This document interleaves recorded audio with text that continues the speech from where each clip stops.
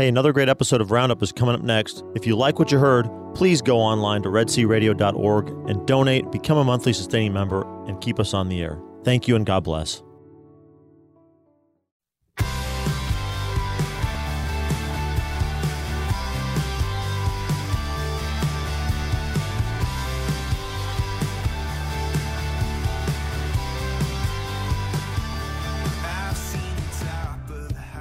Good morning and welcome to Red Sea Roundup. I'm your host, Gene Wilhelm. Today is Wednesday, March 11th, 2020, and we have a very full program today. We really appreciate your listening to us.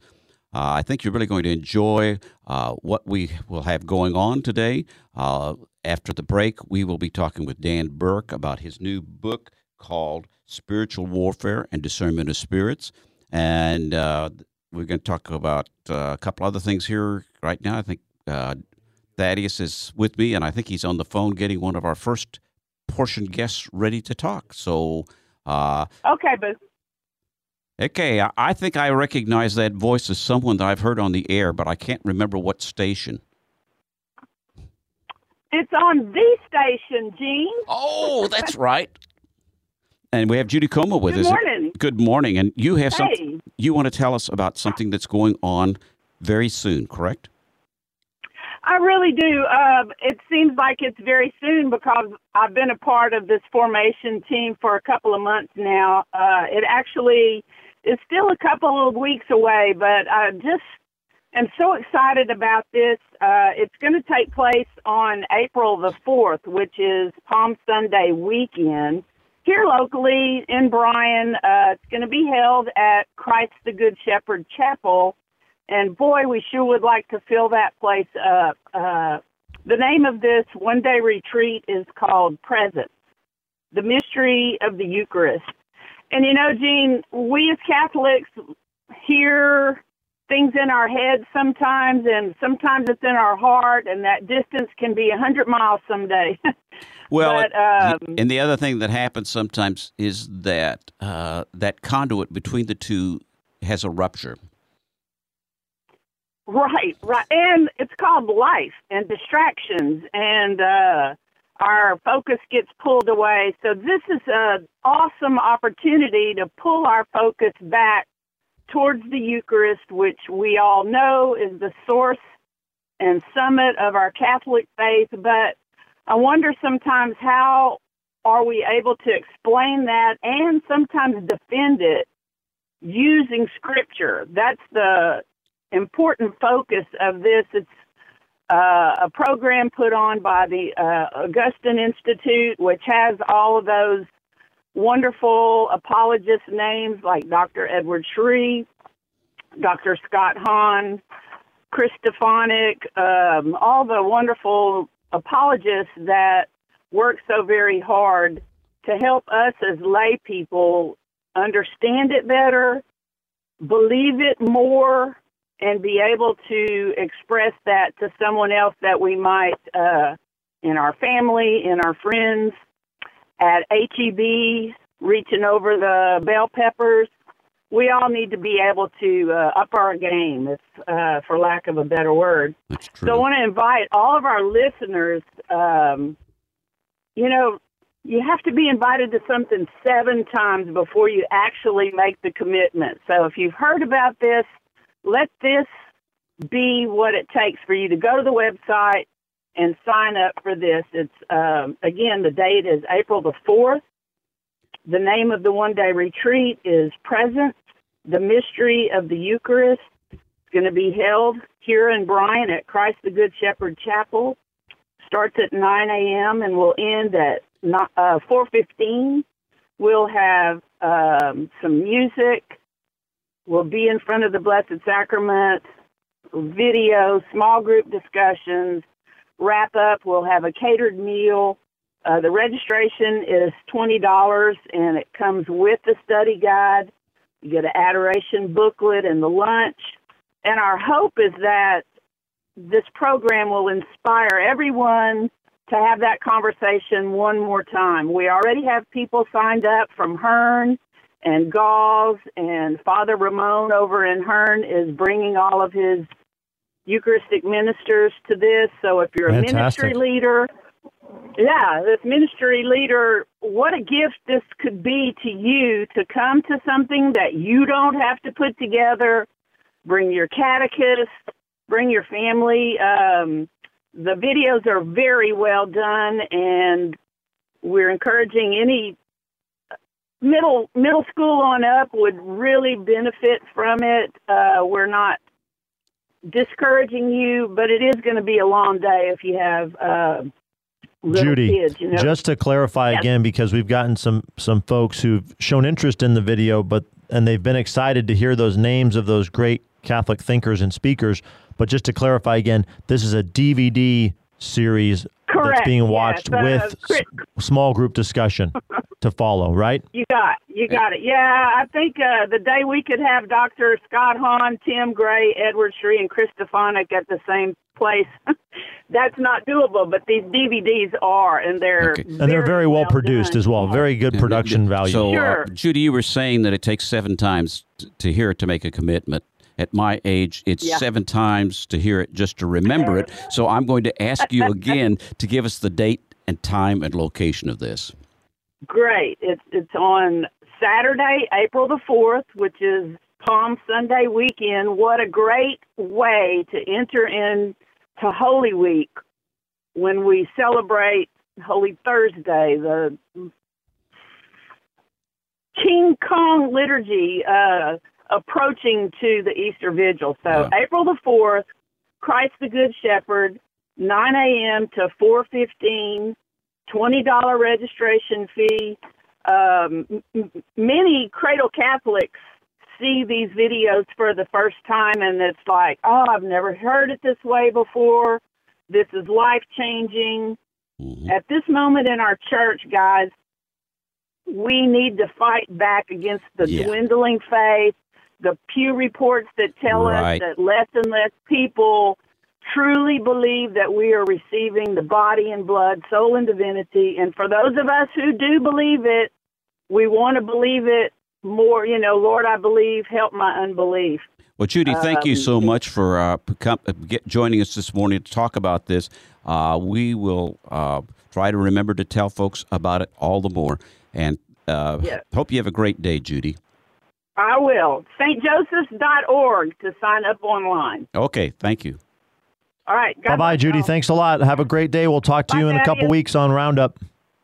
Okay, and I think next we're going to have a recorded interview. Yeah, we've got a Lenten listening challenge going on right now. Add 30 minutes or more of Red Sea Catholic Radio to your day during Lent. See what a difference it makes, and tell somebody else to add Red Sea Catholic Radio. Well, we've got a young man here at St. Mary's Catholic Center in College Station who's doing that, and we want to check you in with him and let you hear the difference it's making for him. I know Diego personally, and he is a fine young man. He serves as an altar server here. Yep. Very active at St. Mary's. Yes. So what he says is going to be very profound and powerful. All right, I'm here with Diego Morales. He is taking part in our Lenten Listening Challenge. Diego, good morning. Morning, Thaddeus. How are you? I'm doing well. Tell us a little bit about you. You're a student here at St. Mary's Catholic Center, right? Right, and I'm also a chemical engineering major at Texas A&M University. Congratulations. And your hometown is? Corpus Christi, Texas. Corpus Christi, Texas, the body of Christ, Texas. Whoop. Exactly.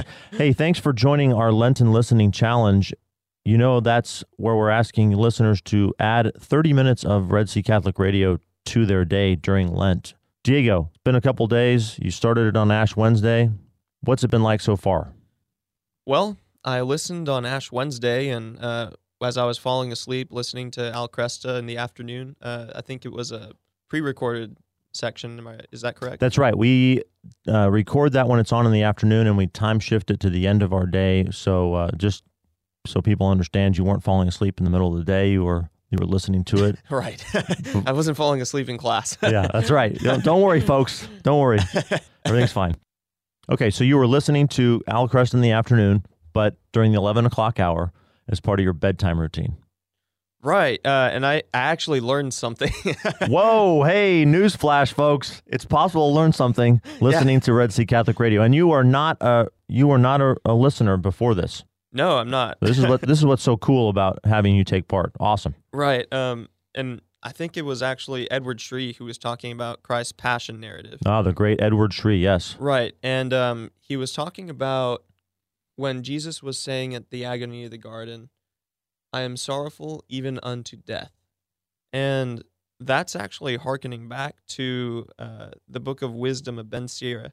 Every friend declares friendship, but there are friends who are friends in name only. Is it not a sorrow unto death when your other self becomes your enemy? And you think, what was happening right before the agony in the garden?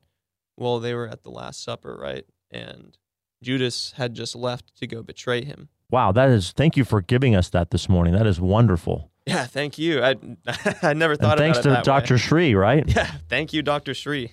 So, and then Diego, you're listening to it. Are you still listening to it on your through the website? I'm actually starting to listen to it on the app on the phone. It's actually pretty easy to download. You just go on the App Store and download it, and then you just click listen. And so it's very convenient, isn't it? Yeah. Okay, so you heard it here first, folks. Get that Red Sea Radio app on your phone, and you too can learn something new. Something that will put this penitential season in a new light, as you heard from Dr. Edward Shree through our good friend Diego Morales, who is taking part in our Lenten Listening Challenge. You can start it up now. Tell somebody else to do it too. Add a half an hour of Red Sea Catholic Radio to your day during Lent. All right, Diego, you're off to an exam. We're praying for you. Do well. Thank you. You too. All right, bye-bye. Bye. Thank you, Diego. I really appreciate what you did there. One of the things he said there, and I guess I had never really read that scripture about revealing the other self, and what I came to understand is that living inside of us is a Jesus and a Judas. Yeah, that's a good way to look at it. And so often we're very happy when we see the Jesus in us, but we're kind of surprised when we see the Judas in us. Yeah, especially when we see it come out. We don't. Yeah. We kind of know it's lurking there, but we don't. We feel ashamed when it comes out for sure. Thaddeus, I'd like you to talk about the family retreat. I don't know how much time we have left here, but yeah, we have a few minutes left here in the first part of the show, and we're going to be talking to Dan Burke, right, about spiritual warfare and discernment of spirits in the next segment after the break. But yeah, we had our third annual family retreat at St. Thomas Aquinas this year, so we got another parish involved here in Bryan College Station this year. The subject of the retreat was living the little way. It was the spirituality of St. Therese of Lisieux in the family, or as I learned over the weekend to say, Lisieux. I worked on my French pronunciation a little bit. And it was really, really wonderful. I loved seeing so many families come out. We had a lot of families who had never come to something like that before, who had not been on our mailing lists and participated in a Red Sea event before. And so that was great to bring in some new families. We even had 3 families come from Waco. So thank you so much, Waco, for joining in what we were doing down here. And we are seriously planning doing something like a family retreat in the Waco area in the coming years. And so we're glad to see that interest there. And we had wonderful speakers, Dr. Leonora Batau from the John Paul II Foundation on Marriage and Family, Sister Elizabeth Marie Kolscher, who is a teacher at Frassati High School, and she's a member of the Dominican Sisters of St. Cecilia. And we had Juan and Johanna Garcia, who is our family members of our retreat organizer, Angela Okonski, and they came and kind of spoke on the nuts and bolts of family life under the little way. And you've learned something there. You were telling me before we started the program, you learned something there that you hadn't known before. Oh, yeah, it was really neat. Quickly, I promised myself I was going to try to read the Imitation of Christ daily during Lent, that great spiritual classic of Catholicism. And I learned at the retreat that was one of the influential works on St. Therese of Lisieux, forming her little way. So that was a really wonderful confluence for me there. Well, that's great. And last thing, just to know, I believe today we will have all the talks from the retreat up on our website, so that if you weren't able to come, you will be able to listen to those wonderful talks, and we'll see you on the other side. Okay.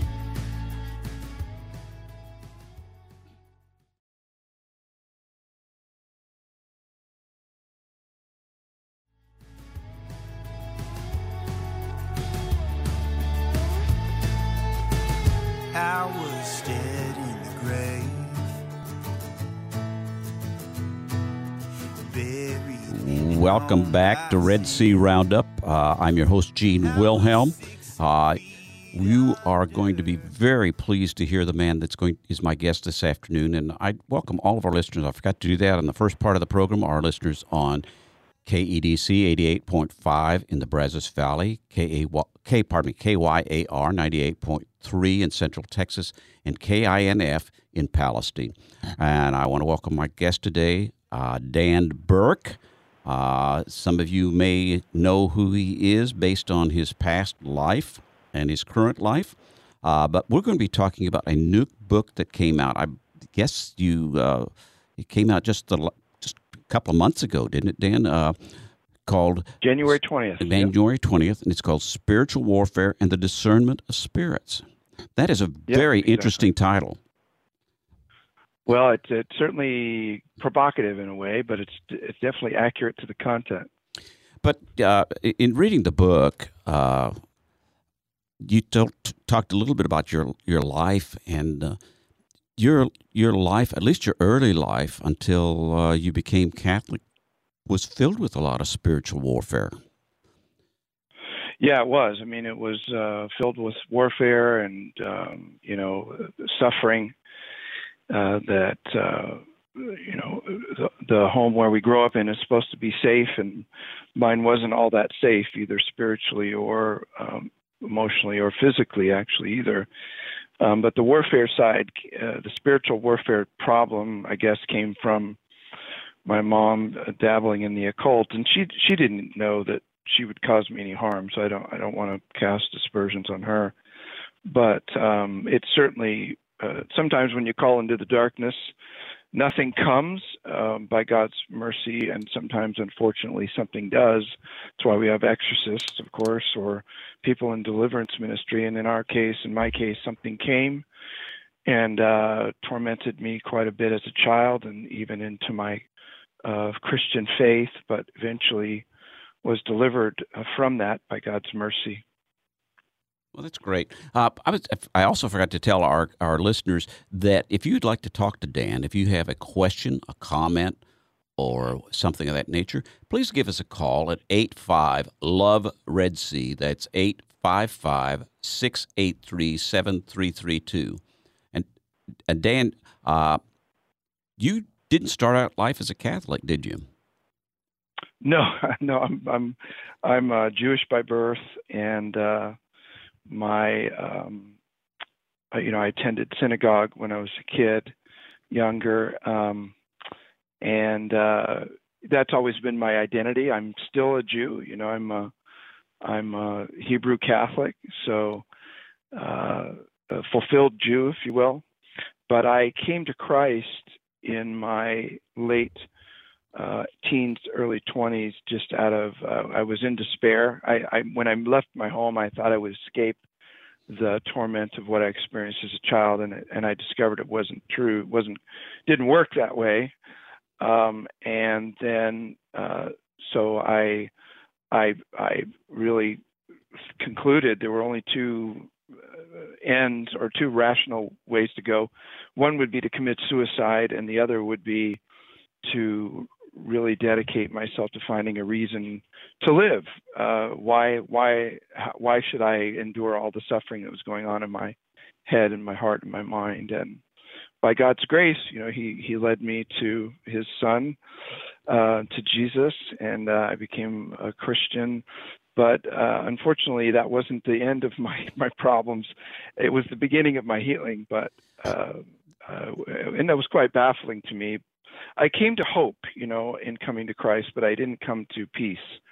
And this book really describes the journey that I had to go on to come to peace. And that it must have been a very painful experience, not only in your youth, but the struggles that you had until you came to peace. Yeah, I mean, the when you experience what I experienced, it dominates your heart and mind. And it just doesn't leave you, and it caused me to come to despair. So, in some ways it's a gift, right? Because it brought me to Christ, but and also it gives me the ability to help other people, which is a great grace. That all things work together for the good, and the good in this case is what you're able to do for other people, even though you had to struggle. No, that's exactly true. And Corinthians says that. 2 Corinthians, the first part of 2 Corinthians says that we get to comfort others with the comfort that we have received from God, and it's just part of the redemptive plan in the fall before all comes to justice in the end, is that we've got to participate in one another's suffering and help one another to heaven, and it's a great gift. Writing this book has really touched a nerve that I expected it would do well. I didn't expect so as well. But it's been number one in, 3 or 4 categories on Amazon since it was published. That's amazing. Up to yesterday. So that is amazing. That tells me something, that there is a real hunger, that there are other people that are suffering as you had suffered, or are a little bit confused as to what God is calling them to do. Well, I think that everybody has or struggles at some time, or most people struggle at some time or another with anxiety and negative thoughts and that sort of thing. I surveyed a while back 400 devout Catholics who are very serious in their spiritual life, and discovered that around 80% of them experienced negative or out of control kind of negative or difficult thoughts every week of their life, by their own admission. So that really shocked me. I had already experienced the reality that 70% of the students I have in the course that I teach on discernment of spirits at the Avil Institute call their experience transformational. So I already knew that was true. But I didn't expect the 80% to struggle. So I think that's why the book's touching a nerve, because most people want to figure their way out of this issue. Many are interested as well in spiritual warfare and the idea of discernment of spirits. So I think the combination of those two is what's connecting. And then people are getting the book. It's an easy read, and they're telling others about it and trying to help their friends who struggle and say, here's a way out. So I think that's why it's really been so popular. And you mentioned in your book that you are heavily influenced by Timothy Gallagher's The Discernment of Spirits, and I've read that book, and his is it's an excellent book, but yours seems so much more practical and down to earth, and it speaks in language that is very easy to understand. You don't use a lot of theological and spiritual terms that maybe don't make sense to everybody. Yeah. You're exactly right. And in fact, I really love Father Gallagher's work. I use it as a central text in my own course. I haven't replaced it with my book, if that says something.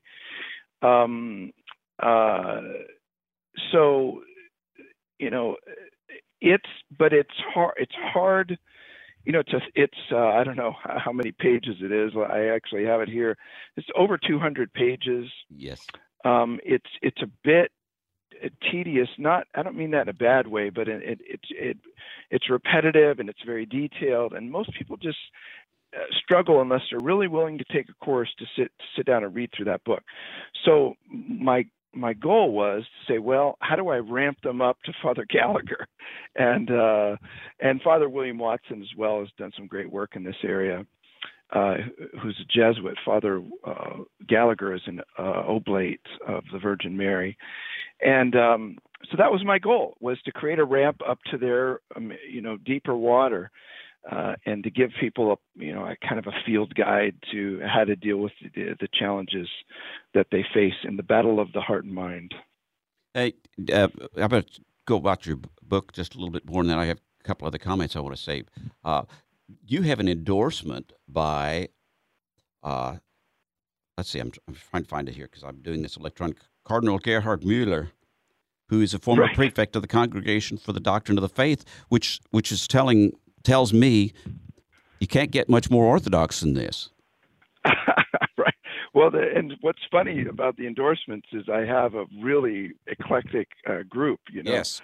Both from the charismatic community, from Cardinal Mueller. Yeah. I think I have a pretty strong reputation for being very orthodox, not rigid as some are called, but certainly very committed to the heart of the church and the truth that comes out of the magisterium and the Holy Spirit's guidance. So, and you have Ralph Martin too, who's came out of the charismatic renewal up in Michigan.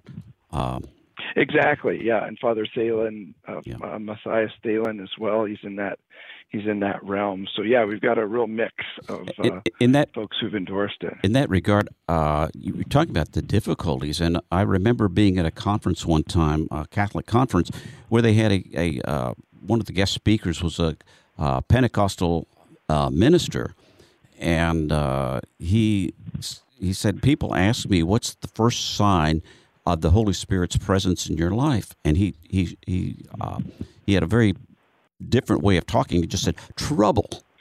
That when, that people think that when you turn your life over to Christ, and you were talking about this, when you turned your life over to Christ, your troubles didn't go away, and you probably actually had more troubles because there was more spiritual warfare going on inside of you than you had before.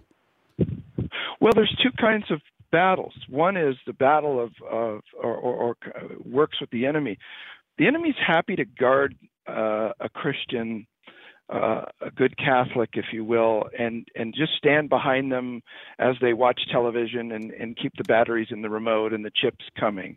Yes. And then at the end of their life, when the ultimate battle comes, they're too weak to fight and they're defeated easily, right? So that's one way the war works.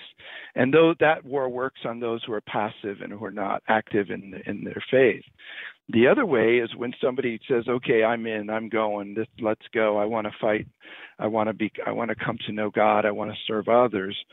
They enter. It's the same battle. It's just different tactics of the enemy. Now the enemy is going to try to dissuade them and discourage them, of course, as you know, and distract them. And so, but the great thing is, when you enter into battle, you become a warrior. You become strong.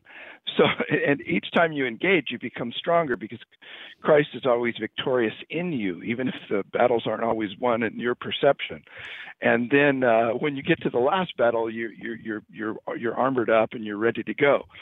So it is true that one of the signs of an authentic faith and an authentic yes to God is that the battle is obvious to you, but it's certainly nothing to be afraid of, and it's necessary for our salvation. Well, it's the old saying, and I don't recall who it's from. You may know. Someone asked, "When do the temptations stop?" And the answer was about 30 minutes after you're dead. Right. Yeah. When I've always said, when your pulse stops, it's exactly right. The temptations are done. But yeah, if we don't begin to fight and become aware, that's the other issue is we give in and we don't even know the bondage that we're in and the things that keep us from God and the things that really threaten the eternal destiny of our souls. Now, one of the other things you said, you talked about your mother, and in this particular case, you didn't do anything to have this, I'm going to call it oppression, and I don't know whether it's demonic or not, but it came through your mother. I mean, so we some of the things we struggle with, we bring on ourselves, and others come through our lineage, both our family of origin, and also perhaps through our ancestry and whatever national makeup we have. That and you didn't really talk much about that in your book, but that's pretty much the case, is it not? Yeah, and I, like I said, I don't want to impugn her too much because she was just trying to survive.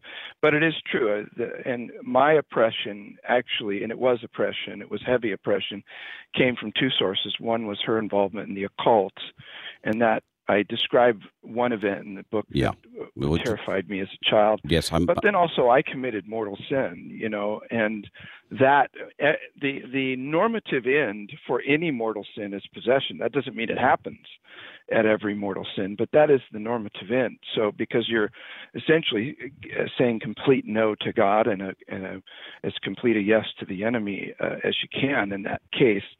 And I had done that, and so my process of liberation was a combination of, freeing me from the sins of my family, if you will, and they weren't just of my mother; there was others, and then my own sins. So I had to be freed of that in a kind of a formal, what you might call a minor exorcism, but it was outside of the Catholic Church, so I don't like to give it that label, but it was a deliverance. And legitimately, though, in the name of Jesus, I was set free. Okay, while we're talking about this, could you comment a little bit upon the difference between possession and oppression?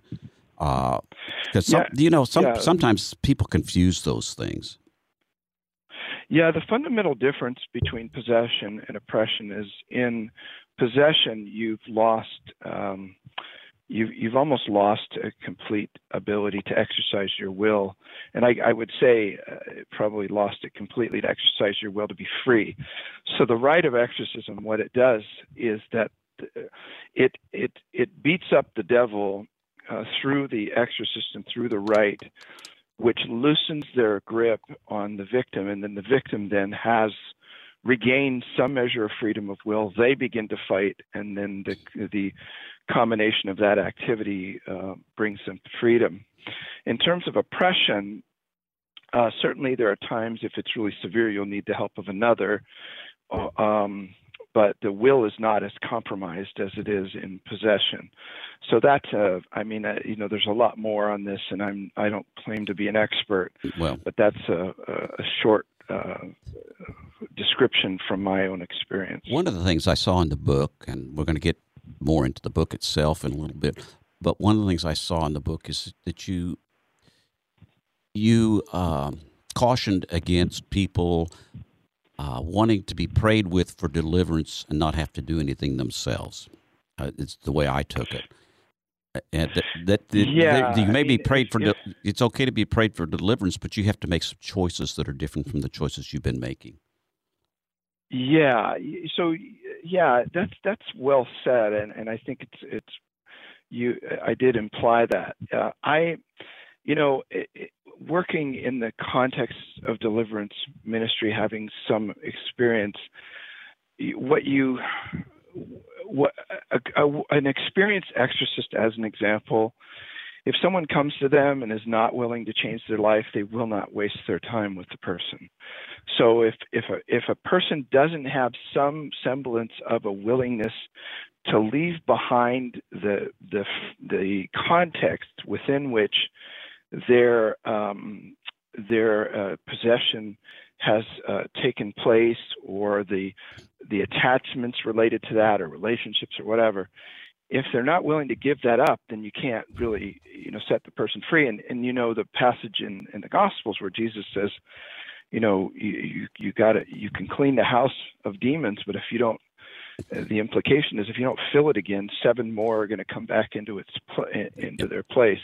And what are you going to fill it with? I mean, what do you fill it with? Of course, yes, is the Catholic life. It's the fullness of the Catholic faith. The sacraments, frequent Eucharist, frequent confession, deliberate self-giving and giving yourself away to others and serving others. Just living the life of a Christian in the context of the church is what you fill it with. Prayer, daily mental prayer,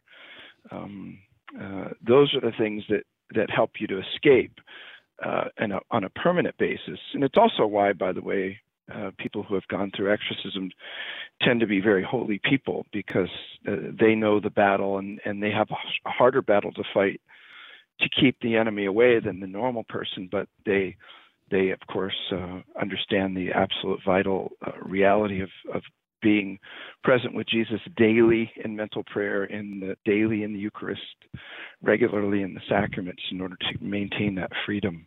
I want to remind our listeners that you're listening to Red Sea Roundup, and my guest today is Dan Burke. He's the author of the book Spiritual Warfare and the Discernment of Spirits. If you'd like to give us a call, you can call us at 85-LOVE-RED-C. That's 855-683-7332. Dan, we talked about filling it up. It's kind of like what you're talking about is sort of like cleaning out your attic or your garage, getting everything out and finding all sorts of new junk to put in there. And, what are you going to put in it? And are you going to put in your treasures, or are you just going to carry the trash that you have? And so many of us carry burdens of trash around with us all the time. And what God really wants us to do is to hand those things to Him, so that He can dispose of them. But so frequently, don't we go back and try to pick them back up again?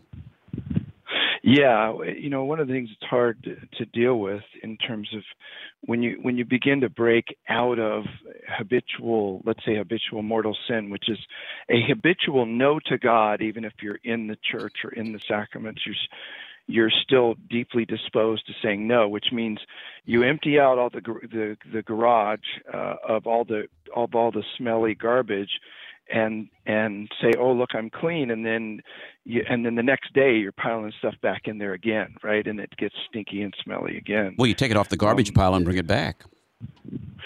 Sure, that's another way of looking at the analogy. And whenever you do that, essentially, mortal sin in particular, you're pushing God completely out. You're cut off from the life of grace.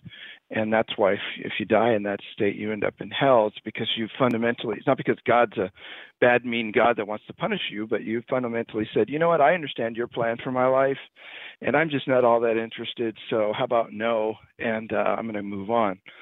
Well, of course, when we say no to God, not only do we bring all the garbage back in, but we also bring the demonic forces in, because a no to God at any level is a yes to the enemy.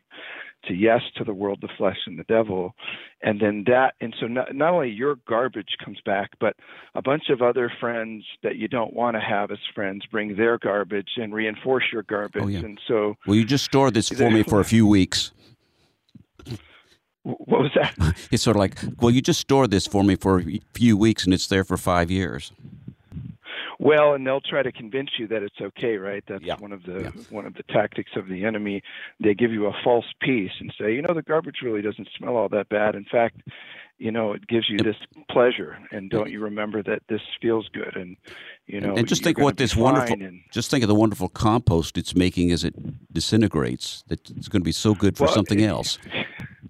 You have it exactly right. And St. Ignatius calls that the enemy will give you false reasoning for why you should stay in sin, and he'll give you a false peace for why you should stay in sin. And the good spirits are saying to you at the same time, hey, you're ruining your life. Hey, you're causing destruction in the lives of others, those that I've died for, and this really doesn't make sense. And the good spirit will make you feel bad in that sense, and rob you of your peace, which is contrary to a lot of popular advice, by the way. There's a lot of advice out there in the Christian world that says if you're at peace about something, it's God's will. Well, maybe, but maybe not. I think it's a bit more complicated than that. Well, it depends upon how much your soul, spirit, and mind have been anesthetized. Sure. If you're going from mortal sin to mortal sin, the good spirits are going to take away your peace, and the bad spirits are going to try to give you a false peace. That's the bottom line. If you're going from good to better, as St. Ignatius says, and he uses the word intensely, which means that you're fighting against sin and fighting toward God, the good spirit becomes the encourager, and the bad spirit becomes the discourager, which is part of the rules that Ignatius, the spiritual warrior that he is, gives us, that I laid out in the book. And you've just talked about the first two rules of discernment of spirits as you've outlined them in the book, where, as like Father Gallagher talks about, the first one is when a person moves away from God as rule one. Right. And you've talked about you did that as when a person goes for those moving from mortal sin to mortal sin, and then the second rule you have is for those moving from good to better. And so that makes a lot more. I mean, that makes a lot of sense to me in that particular thing. And you were talking earlier also about not wanting to make a change, wanting to have it all handed to you without having to make any change in your life. And that's basically for those of us that go to, when we say the act of contrition, we say avoid the near occasions of sin. And so what you're saying in another way is to avoid those occasions of sin and those occasions that invite the enemy in. Yeah, and it's a change in the way you live. You know, how do you avoid the near occasion of sin? So what is, you know, if let's say a person struggles with pornography, well, you know, my question to them is, what was in your mind, what happened? You know it's wrong, right?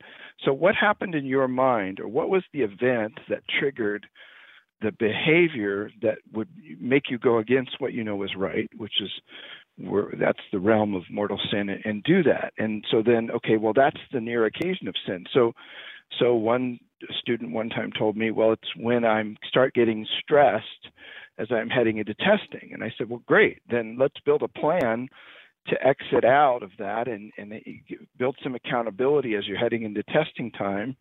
Make sure you're with somebody as much as you can be. But that's how you avoid the near occasion of sin. But that's the battle against the enemy in the flesh that I should say, Christians who are really going to make progress are willing to undertake, whereas those who don't have a firm commitment to amending their life, which removes the efficaciousness, if you will, of the sacrament of reconciliation. If you don't have that, then you're just going to keep falling into sin. So sometimes people just have to, as with the prodigal son, end up with the pigs and end up in the kind of the worst outplay of their sins possible, or a very bad one, before they go, okay, I'm done with this slop, I'm done with this mess, I'm going back to the Father. It's kind of like in the 12-step program that they talk about. You can't really move up until you've hit rock bottom and turn your life totally over to God. Yeah, and I wish it wasn't true, but that's the way it happens most of the time. It certainly was true with me. My rock bottom, as I noted, was in part my own sin, but also in part the spiritual patrimony that I inherited that was very dark and problematic. But yeah, I came to the end of myself, thank God, very young. And I'm so grateful that I'm grateful a couple of my children have done the same. They figured it out before they hit 30 that they're not God and that they need Him, But sometimes folks take a lot longer than that and have to go a lot deeper into sin. But what you've talked about your mother, but it was. I'm sorry. Have you talked about your mother? But was your father at all involved in any of this when this was going on? Did you have a male? So my birth father was agnostic, and he was being a provider. My parents divorced when I was young, and my stepfather, first Catholic I ever met, the one that fired a gun in our home and beat my mother into the emergency room. So my stepfather wasn't involved in the occult stuff that I'm aware of, but certainly he terrorized us and caused quite a bit of harm. It sounds very traumatic. It was, yeah. We've talked a lot about oppression and possession and that type of thing. Tell us a little bit about discernment of spirits. What does that really mean? And your topics, you have got 2 or 3 pages, and then you got some questions that somebody can talk about. It'd be a very good book for a discussion group or whatever. But what does it really mean, discernment of spirits? I mean, in that sense, or to discern spirits is to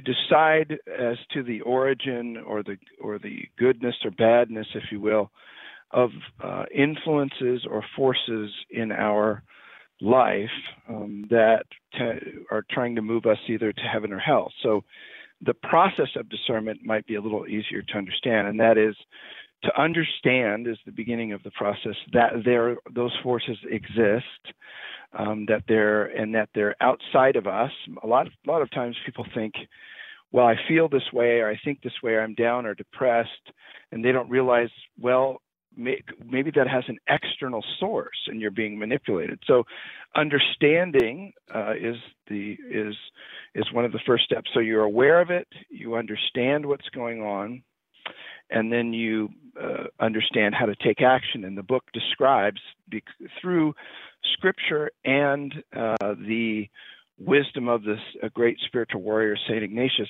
how you take action. And there are only two courses of action, which are not complicated. When you discern something is from the good spirits, which is really from God, you embrace it.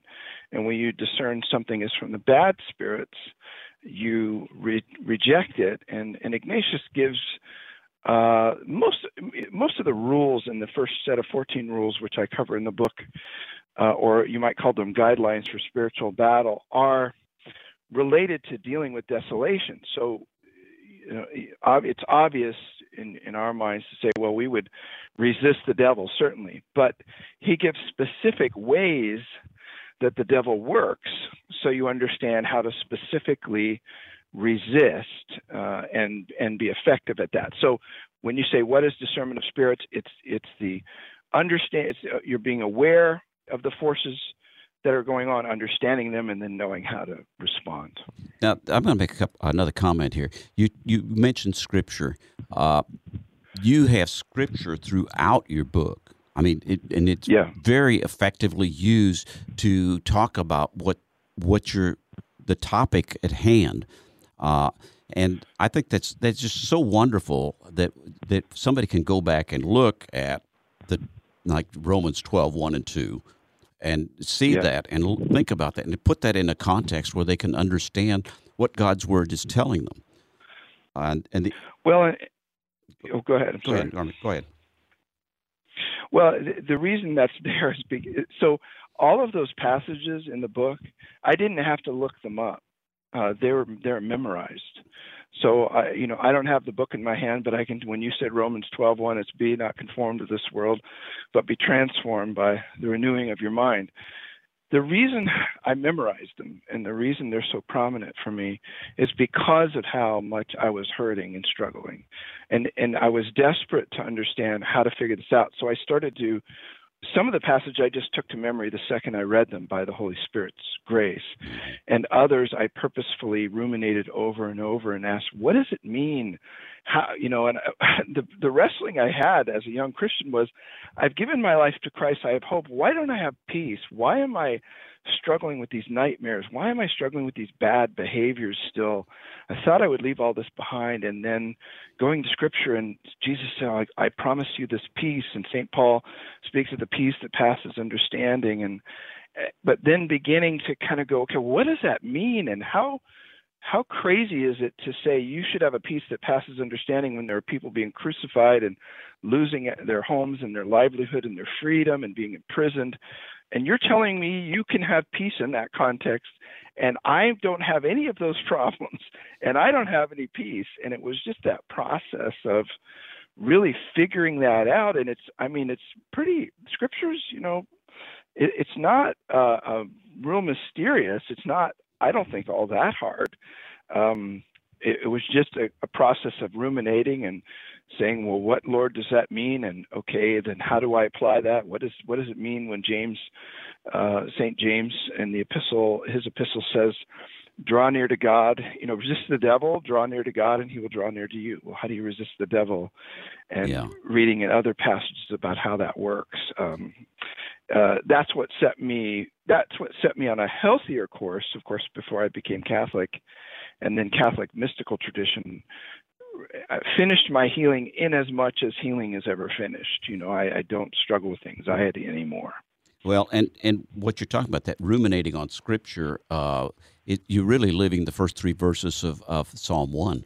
That you're meditating on His law day and night, which is basically ruminating, which is that cow rechewing this stuff. I mean, you just take it over and over and over again until you've got it down.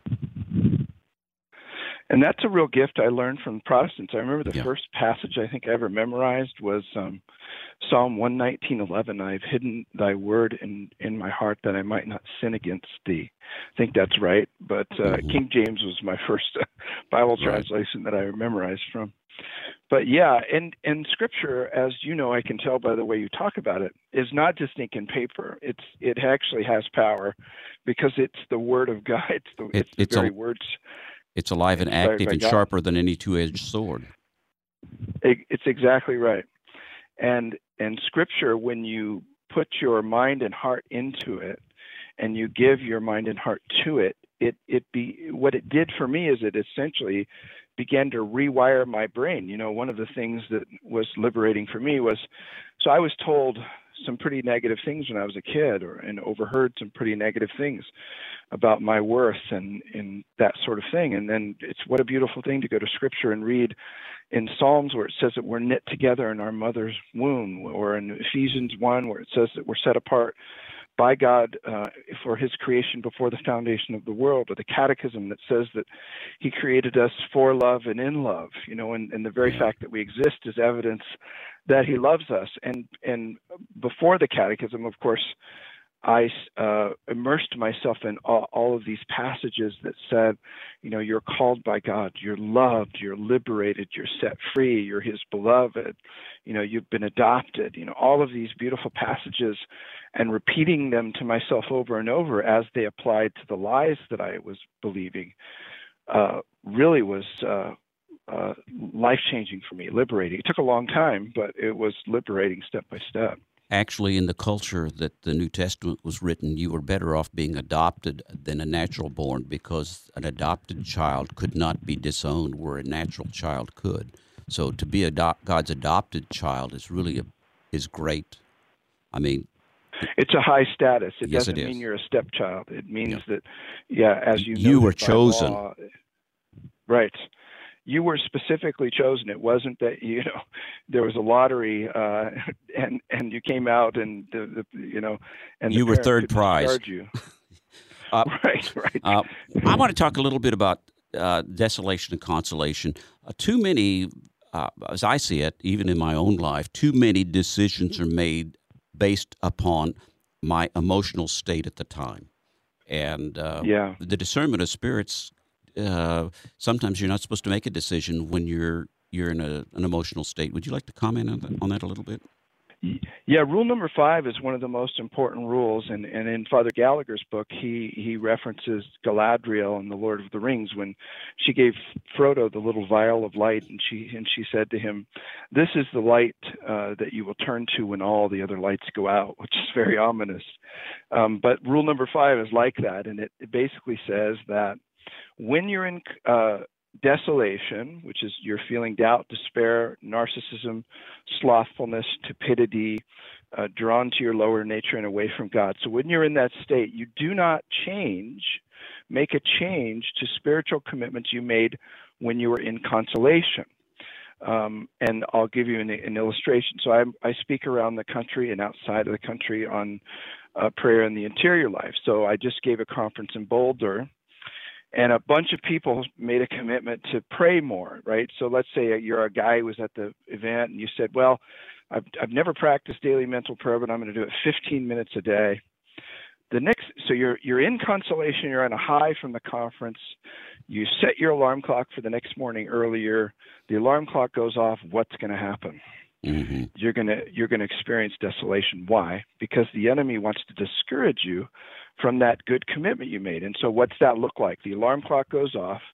Your body says, you know, Glenn, it's really cold out there. And the devil says, yeah, it's cold. And Glenn, you're a really good man. Or I'm calling you Glenn, it's Gene. You're a really good man. And you and you already do all of this good, you really don't need to do this. And your body says, yeah, listen to him. You really don't need to do this. And besides that, if you want to do it tomorrow, right? And the devil and your body agree, and you hit the snooze button, and then you lose, right? Right. So what Ignatius says is if you make that commitment, be really aware that you're going to have desolation. And when you have that desolation, do not change from the commitment that you made. And he explains why. He says when you're in desolation, the voice of God is very hard to hear, or the encouragement of the good spirits is hard to hear, and it's faint and it doesn't have much power. The voice of the enemy and the bad spirits are very strong, and they're oppressive to you. And that drive to not do the good thing is very heavy and weighty on you. We have just about, I hate to interrupt, we're just about out of time. We've got about 1 minute, and I want to make sure people know what the name of the book is, where to get it, and where we could hear those podcasts that you and your wife did on this same topic. Yeah, I have two things for you. Spiritualdirection.com is the number one place. And if you text me to the number 38470 with the message warfare, I'll also give you a free mini course on discernment of spirits as well. That's 7 hours or so of lectures. So it's 38470, and the message is warfare, a text message, or you can go to spiritualdirection.com, and there's always a way to find what we do there. And there's also the Avila Institute. Yeah, the Avila Institute for Spiritual Formation. It's avila-institute.org, and that's where we give courses on spiritual theology. My guest today has been Dan Burke, author of Spiritual Warfare and Discernment of Spirits, and we are just about gone out of time. Dan, I thank you so much for being here. Can you hold on for just a minute after the program is done? I'd like to say a couple of things to you. Absolutely. And remember, folks, when choosing between the values of heaven and the values of earth, always round up